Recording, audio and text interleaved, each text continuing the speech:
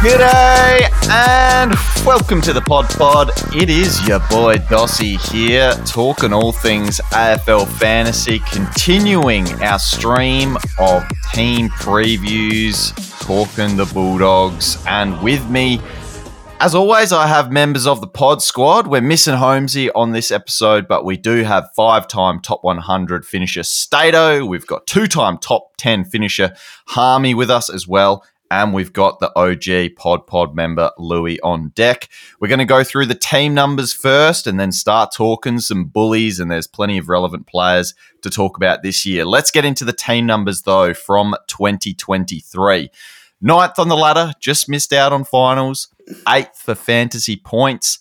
They were the 3rd worst team for kicking efficiency, and they were pretty low on metres gained per disposal. So a fair bit of poor ball use last year, despite having the elite peg of one Caleb Daniel in the squad.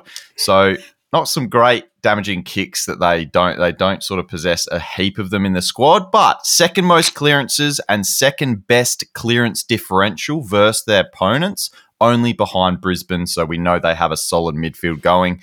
And then they were also number 1 in the league for Luke Beveridge role changes, as they always are.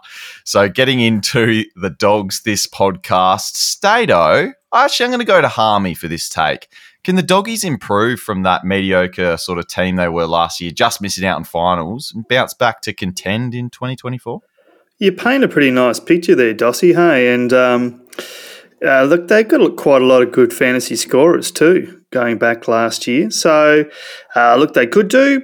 I think that their list is better than where they finished last year. So if they've got a decent coach, then they should be in the finals mix, yeah. All right, and for our fantasy teams, let's see what impacts happened over the trade period. The trade-ins, we've got Nick Caulfield coming across from the Saints. We'll be talking a bit about him on this episode, I'm sure. James Harms coming across from Melbourne, who I know you lads have had in and out of your team in the past in fantasy circles when he gets that mid-time, tended to do okay at Melbourne at times. And then they've, of course, got a bunch of rookie picks, namely the number 5 pick, Riley Sanders. We'll also be talking a bit about him because he's a popular pick at the moment in fantasy. Now, some of the outs, Jordan Sweet obviously didn't get a clean run at the ruck, having Tim English in the picture there, so he's off to the power. Josh Bruce retired. Hayden Crozier retired as well. And then, unfortunately, Lou, your boy, Toby McLean, you was confident picking him last year. What do you want to say to him now that he's out of the picture? Oh, just praying that he makes the mid-season draft. Old Toby, good player, good memories, 2019. There must be a couple of list spots available somewhere. Surely he's training with one of the clubs. Yeah, I'm not sure. I should have a look at that. He's definitely good enough. He finished the year pretty strongly, but this isn't the Toby McLean show. Let's talk about some players on an AFL list. Well, speaking about a player on an AFL list that unfortunately won't be playing as well, I've just listed him in the outs because he will be missing this year, and I know he was in a lot of our teams to start before he injured his ACL. So Bailey Smith out for the season as well. And, you know, where unfortunately we lose a player, we do open an opportunity for others. So plenty to talk about in this episode. But first, before we get into it, as we've done with all the teams, we get our buy round expert, the Statesman, to talk about the Dogs buy round. Thankfully, no opening round buy. They've got the round 15 buy. You've already talked about a couple of teams on the round 15 buy, but let's get your take on the Dogs here. Yeah, so obviously it's good to back them in early season. So mid-prices in rookies, if they've got good ones, we know there's a couple there. You should get on them because they're going to give you the price rises all the way through. Hopefully the mid-prices give us a reason to keep them. The drama being, be careful you don't load up too much. We've talked about round 15, some very fantasy relevant clubs on round 15 buy. So you might be thinking you're tracking really well, hit round 15, fine, you've only got 16, 17 players and shooting way down the rankings. So a bit of buy planning for round 15. I think the others, to be quite honest, aren't too much of a pain. So that's the one you just need to keep an eye on, which makes some really interesting decisions when it comes to when does a Bont and when does a Timmy English come into our squads.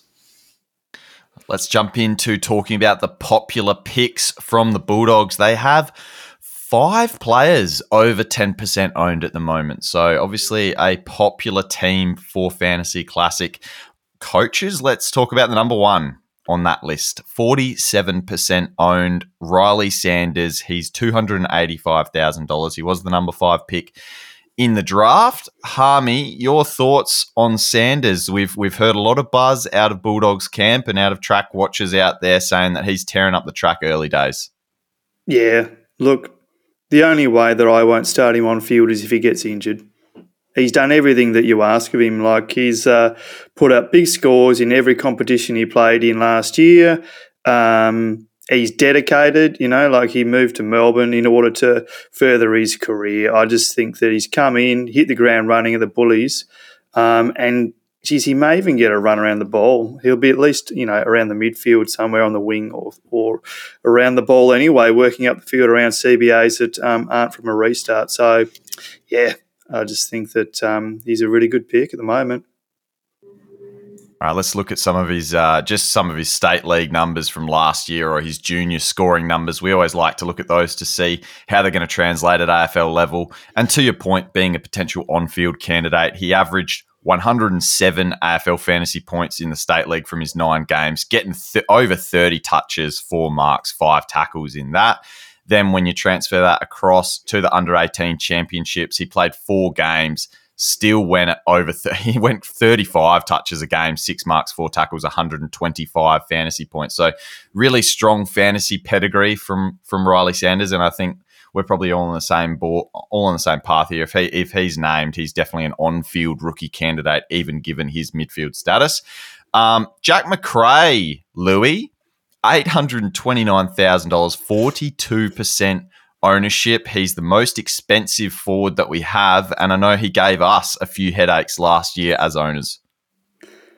Yeah, he did. So it'd be interesting if we had a few more options up forward, what that ownership might actually look like. Because if we flash back to December, there were plenty saying he's on the never again list. I don't particularly blame them either. It was a bit of a shocking finish to the year that resulted in a sub out, but it's a new year. He went at 92, right? So it's not too bad for a forward. We've been blessed in the last couple of years. We've had a couple of guys who have managed to go at, between 100 and 110, which has been super impressive. But Jack Macrae is he's a gun. We know he's a gun. He has been for the greater part of his career.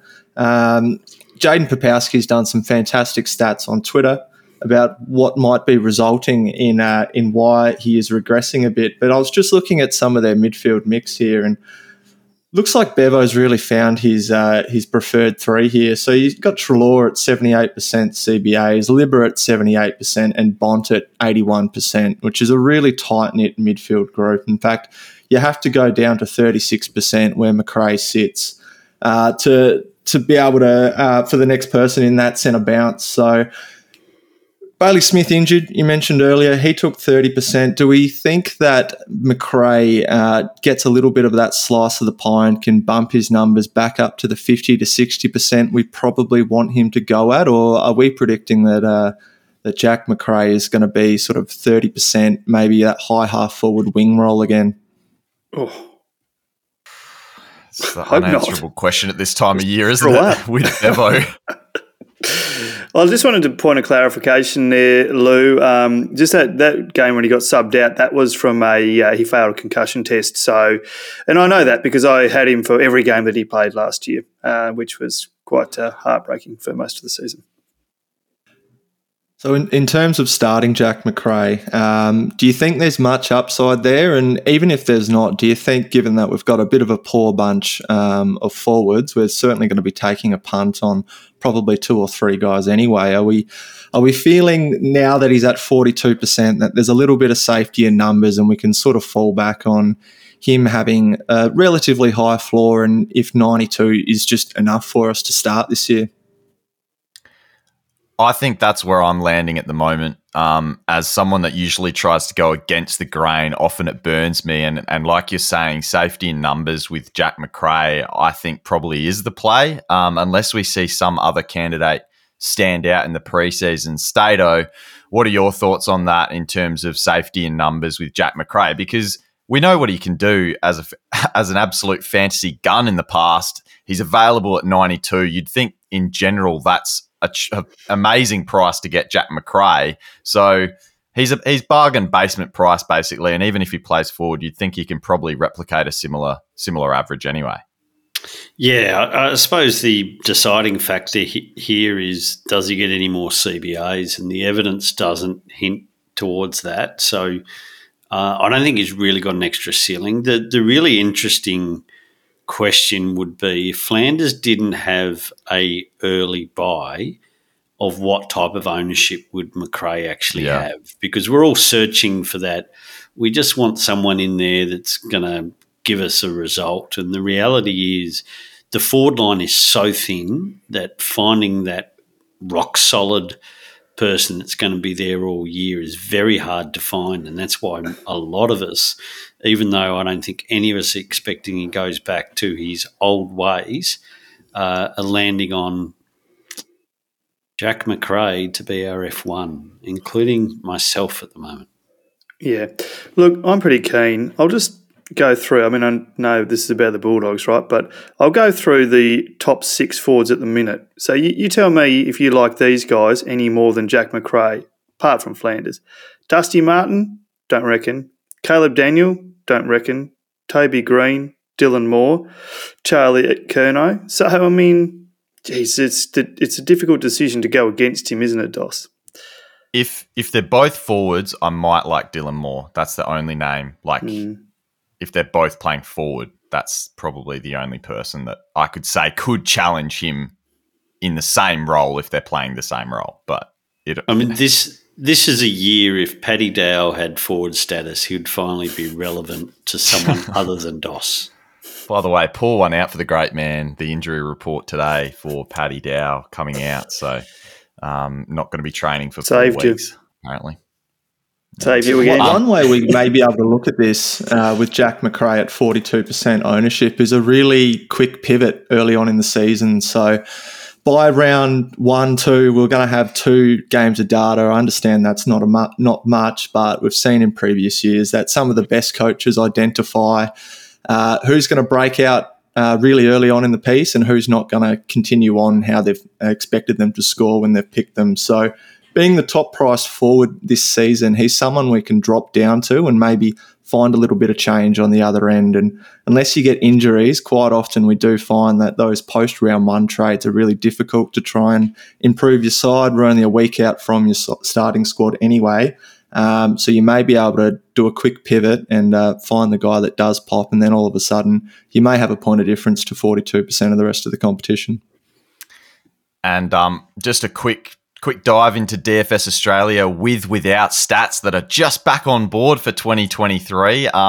Looking at games without Bailey Smith in 2023, there was only 4 that I can see here, 3 of which Jack Macrae was playing in, and he was actually nearly 8 points worse without Bailey Smith. So that's just a little interesting nugget there. Looks like a few other people took the role, like your Riley West is 25 points better. So, interesting the direction that Bevo took last year. So we'll see what happens this year. Moving on to Marcus Bontempelli, the most expensive player in the comp, $1.06 million, 27% owned, and Stato is here a potential option for coaches as the, to back up this amazing year of fantasy footy? Could he go again, and could he be a captain option for us?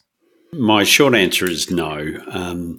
So very rare do players repeat such a big breakout. And I think add 2 other factors. He's coached by Bevo, and they're already talking about more forward time. And the other point is he's actually missed a bit of pre-season, so he hasn't had the ideal preparation as he does last year. Do I think he's a target throughout the season? Absolutely. But with I haven't detailed too much into the matchups for the Bulldogs at the moment. But the reality is, to me, I can see his price dropping. Anyone else got another take on the Bont? Oh, the same take. Oh, look, I think he's super expensive, obviously. But if you were desperate for a captain option early last season, he was. I wouldn't be surprised if he had the highest floor of all the players. So I'm looking here. He had an 86 as his lowest score. Quite often in that round one matchup, we are worried about who our captain options are going to be because we don't often have that VC loop that early. So if you were really bullish on Marcus Bontempelli, then you probably have to put the C on him as well.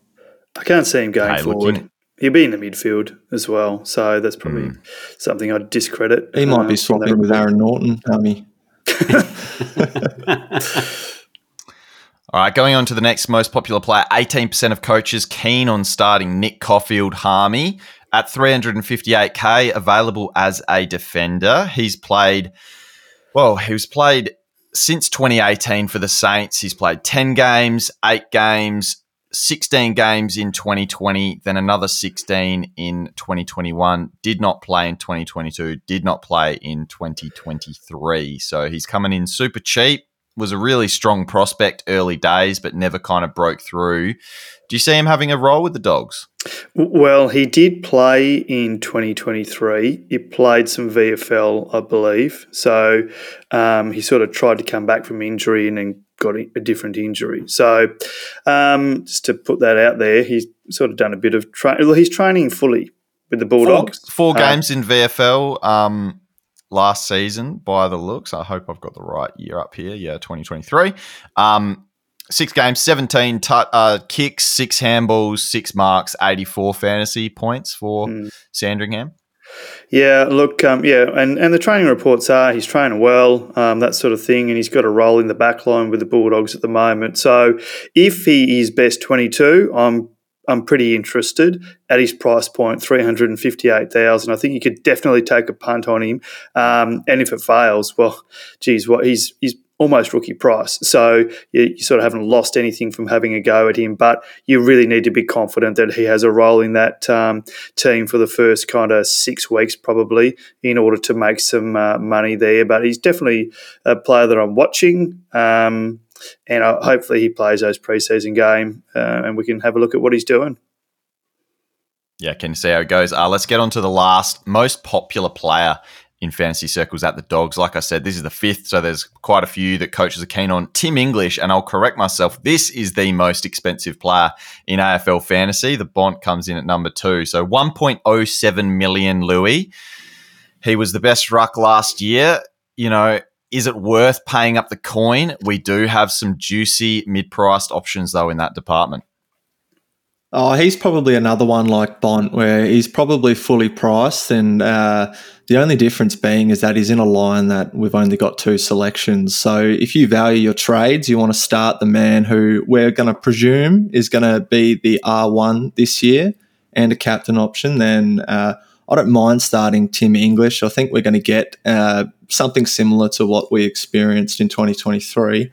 The only flag I would have is that these concussion issues that he's had over the preseason are a little bit of a concern, and there's been a bit of chit-chat about Rory Lobb chopping out into that ruck role a little bit more as well. So it won't take too many ruck contests for that to regress a little bit, but it's only a tiny asterisk. Yeah, look, I was thinking about this today, Lou, with our ruck line, and I'm not ruling it out at this point. I was quite turned off by him not training with the main group, but now he's back in there and, you know, everything's saying he's fit. I'll still continue to think about that. He had an interrupted preseason last year as well. Was it a hamstring or something like that a couple of weeks before round 1 and then just totally hit the ground running? So maybe we're jumping at shadows here, but I don't think you're going to be regretting starting Tim English as your R1. Okay, looking at the top 3 averaging players from last year, I've already spoke about 2 of them. Tim English averaged 119, Bont 117. So Adam Treloar was the 3rd highest averaging player at the Dogs. He's at 950k. Is he worth a shout at all, Stato, especially given the Bailey Smith injury there? I think he's worth a big shot. The problem is the hamstrings, and Jack McRae's best friends will be Adam Treloar's hamstrings. Yeah, good call. Let's look at the rookies at the Western Bulldogs. Just adding a little segment in here just to talk about the rooks. We, just slot them into this category. So, Louis, I think you've been keen to talk about this, the Bevo rookie roulette. You reckon there's probably going to be one of these rookies that are gonna come good for us. Do you want to walk through them for us? Yeah, well, I don't really know much about these guys, and that seems to be the trend with rookies at the Dogs over the years. It feels like Bevo plucks these guys out of nowhere and they end up playing 15 games for the year. And looking at some of these rookie price players, there's been a little bit of hype about them in the Dogs circles, but Riley Garcia at 310, Dom Bedendo at 262, Lockie McNeil, who's played a bit of footy, I think highly sub-affected as well, so he might present a bit of value at 248k. And then a couple of draftees in Harvey Gallagher, 2022. Jed Busslinger, I think he was 2022 as well. He's got quite a bit of hype, I've noticed. And then Jordan Croft, just in the draft gone, was highly rated as well. So some of these guys may get games throughout the year, so just keep an eye on them for a downgrade option. And then Artie Jones at 304k too. He's probably getting up there as a small forward, I think, Dossie, so I wouldn't have had him on the run sheet. But, just keep an eye out for these guys. All right, looking at the points of difference now, and Tom Liberatore. For me, I'll just take this one. I reckon pretty much career year last year, just about there for Libba. 932k. I just would struggle to pay up for a guy over 30 years old now in that midfield. Stato, what are your thoughts on that? Just a yes or no? No to Libba? No to Libba. Caleb Daniel at $811,000 in that forward line that we're struggling with Harmy. It's going to depend on his role, isn't it, as to whether he's an option? No to Caleb. That wasn't an option for you, mate. Sorry. What role is he playing? I mean, geez, he gets shuffled around so much. He was like a worthwhile pick when he's playing in the back line, but it seems that they prefer him not being there. So I'm not sure what the concern was. But, an unpredictable role. It's hard to have confidence in putting him in your fantasy side. That being said, Harmy, I think if we can get a read on this role early, he could be a nice forward for us because he hasn't averaged less than 86 for 5 seasons. You mentioned some of those names earlier that, they're a bit same, but Caleb Daniel feels like somebody that Bevo's trying to get into the game, hence why he's shuffling around. And I agree with you, there might be some volatility there, but in a line where we're really scratching for options, Caleb Daniel might just be that safety net that we've got. What position do you reckon he plays? Let's have a guess. Probably ruck. There's a bit of talk about the midfield. It seems like he's off of that halfback flank now. I think Ed Richards and Bailey Dale have taken his role there. So wing time maybe with Bailey Smith out, but you're right. The role is totally up in the air, but I think it is a testament to how good of a player he is that he hasn't actually dropped below that 86. So if a few things do go his way, then I could see him pushing potentially back up to 90. He's a guy that's done 94 before, which would put him pretty comfortably in those top sort of 6 to 10 forwards. Moving on to those options you just mentioned, Bailey Dale and Ed Richards. Stato, any interest for you here? I've also seen some Ed Richards more midfield time buzz early pre-season, which also puts a bit of a flag up for McRae. But talk about Bailey Dale and Ed Richards if they're options for us this year. They're just all good prices without the ceilings we really want from the defenders. So as soon as you get that 700k, you want to be able to see a player take a next step to be a top 6. It's unless they're got massive upside, it's just not worth the punt. So although I was an Ed Richards fan and unfortunately 12 months too early for his breakout, but look, I really like him as a player. I think he uses the footy really well, but there's quite a few of them that use the footy out of defence and they just share it a little bit too much. There's not one quarterback there. And finally, James Harms. Why not throw Harmy to talk about Harms? What are your thoughts on 637 coming across from the Ds? Does he have a role here? I'm not sure what that role is, but they wanted him, so they took him. That's every player at the Dogs. We don't know. Yeah, James Harmso. Look, if he came in priced at what he averaged last year, I'd be pretty interested because I think it was sub 50 from memory. But he's 47. not. Yeah, thanks, Lou. So he's priced based on the like the lower of the 2 prior years, so the previous year's average, which is a shame. But so I'm not really interested because that year he was playing bulk midfield time as well. So I don't think he's much value based on his price. But I reckon for those draft coaches, he bump him up your draft order a bit because everyone sort of seems to draft based on last year's average. All right, well, that'll do it for the Dogs pod. Basically, wait and see what the hell Bevo's going to do for the season because we have no idea what roles are coming your way. They're going to be one of the biggest watch in those trial games, and even then, you probably won't have an ounce of an idea what the great man's going to be doing. He might be off to Freo anyway, apparently, according to reports by next year. So we'll have another whole team to have to worry about the Bevo effect. But look, it is that was the Western Bulldogs pod. Stato, you've got some closing thoughts though.